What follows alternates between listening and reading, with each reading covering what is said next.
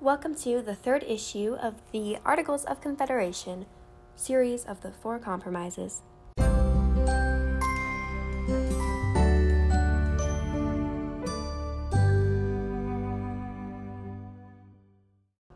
If you haven't listened to the first and second episodes of the 4-episode series about the Four Compromises of the Articles of Confederation, go check those out so you get a little bit more background knowledge, but let's just do a real quick recap so you have a little bit of basic knowledge. The first problem was basically how the states and the people will be represented in the government. They figured out that for every 30,000 people, a new representative will be added.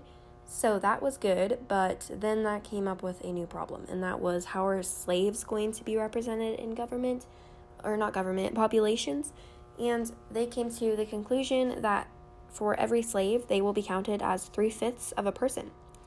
But that brings us to issue number 3, which is our topic for today. Where will this new government be headquartered? Where will it be kept? Where is it going to be ran?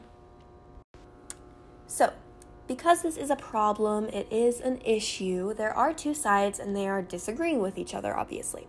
So, we have the first general idea, which is our side 1, and that is basically, let's put our new government in the North. Alexander Hamilton ran this idea, and he believed that keeping their new government in New York or Philadelphia in the North would have lots of benefits. Obviously, Alexander Hamilton is pushing pretty strongly for this new government to be kept in the North. Now, one basic idea that he had that kind of helped him, it was his evidence for why this new government should be in the North, is basically that all of this debt that has risen, all this debt that has become debt during the Revolutionary War, because of the Revolutionary War, all that money that has been needed but never given for the Revolutionary War that caused debt, he wants the central government. So not just the government of Philadelphia, not just the government of New York, but the whole country, the U.S. itself, to be in charge of all that. He wants the national government, the central government, to be and to have responsibility for all the debt. Now, something that kind of falls underneath this is that he didn't want other countries like Britain or any other places kind of like that. He didn't want other countries to be doing deals, making deals, doing things with the states individually, but he wanted them to be making deals and things happen with the whole country rather than states individually. And for some reason, Alexander Hamilton thought that these key ideas would give evidence for the new government to be kept in the North. And of course, we have our side 2 of our issue number 3. So, this is the general idea, like I said. Let's put the new government in the South, not the North, but let's put it in the South. Now, Thomas Jefferson and James Madison, the creators of this proposal, they were pretty scared.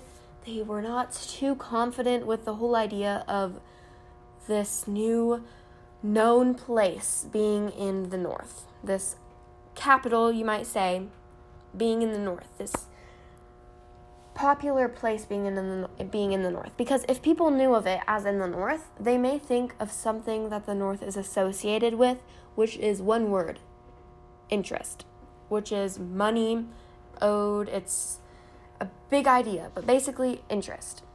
They also wanted the southern states already dealing with that war debt. Now, this is kind of the opposite of the first proposal from North, like the idea of North, Now, this is kind of the opposite. They wanted it already taken care of. They don't want it all over there. They don't want to help out the North, right? They're like, what the heck? Like, what did the North do for us? Why are we going to be helping them out with their war debts? Like, that's not our problem, That was their idea.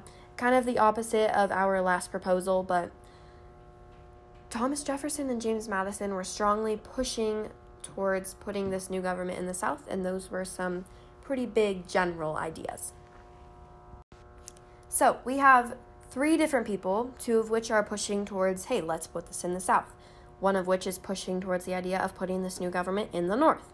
Now, how are we going to figure this out? What's our compromise? What's going to happen to make this all work out? So, obviously, they did come to their conclusion, like I said, and this was called the Compromise of 1790. Now, surprisingly, Hamilton, who was saying, hey, let's put this in the North, and Jefferson and Madison, who were saying, no, let's put this in the South, they came together and they came up with an idea that satisfied all three of them. So, their idea was basically formed around this key concept. They didn't want their capital to be in any state that was like, hey, interest, let's make that a thing that is associated with our capital. They didn't want that, if that makes any sense. Basically, Jefferson and Madison, they didn't want their lovely, famous, popular state to be possibly known to show, like, hey, look it, we have interest, let's be known for interest. They just, for some reason, they did not want that to be associated with their capital. So they decided that they would not put it in any state, so that way their capital cannot be known for anything that possibly would put their state or their country into some sort of trouble.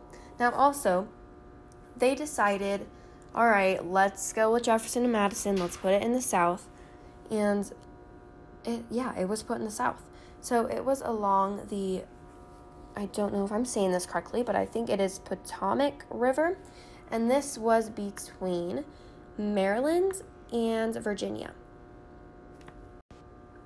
Another thing that was part of this compromise of 1790 is that the South, where they're putting their capital, will let the government, that huge national, the central government, what Hamilton and Jefferson and Madison were all kind of disagreeing on, they said, all right, let's take responsibility for all the debt. Now, that's what Hamilton wanted, so he got his way on that, even though the capital was put in the South, what he didn't want. He did still get the debt being taken care of by the government. So, pretty much, the North is going to help repay the debt that came with the lovely Revolutionary War. Why any of this is happening, they're going to help him out and say, all right, North, we'll help you repay this debt. There we have it. That was our third issue and the third compromise. They matched together. They turned out pretty well. All three of those people were happy. They were satisfied with how it came out, so that is good. Now, if you have not seen the first and the second episode, please go check that out so you have a little bit more understanding, more knowledge, how we got to this issue, because there were stepping stones getting up to this point. But, of course, this was just another stepping stone, and we have another episode, the last episode, which is the next episode.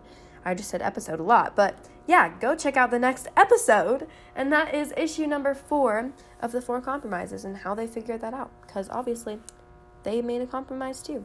So please go listen to that so we can just fully cover the 4 compromises, 4 podcasts in the series. Go listen to them all so you can feel accomplished in your life. Thanks for listening. Don't forget to check out those other podcasts, and I hope I'll see you in the next one. Bye!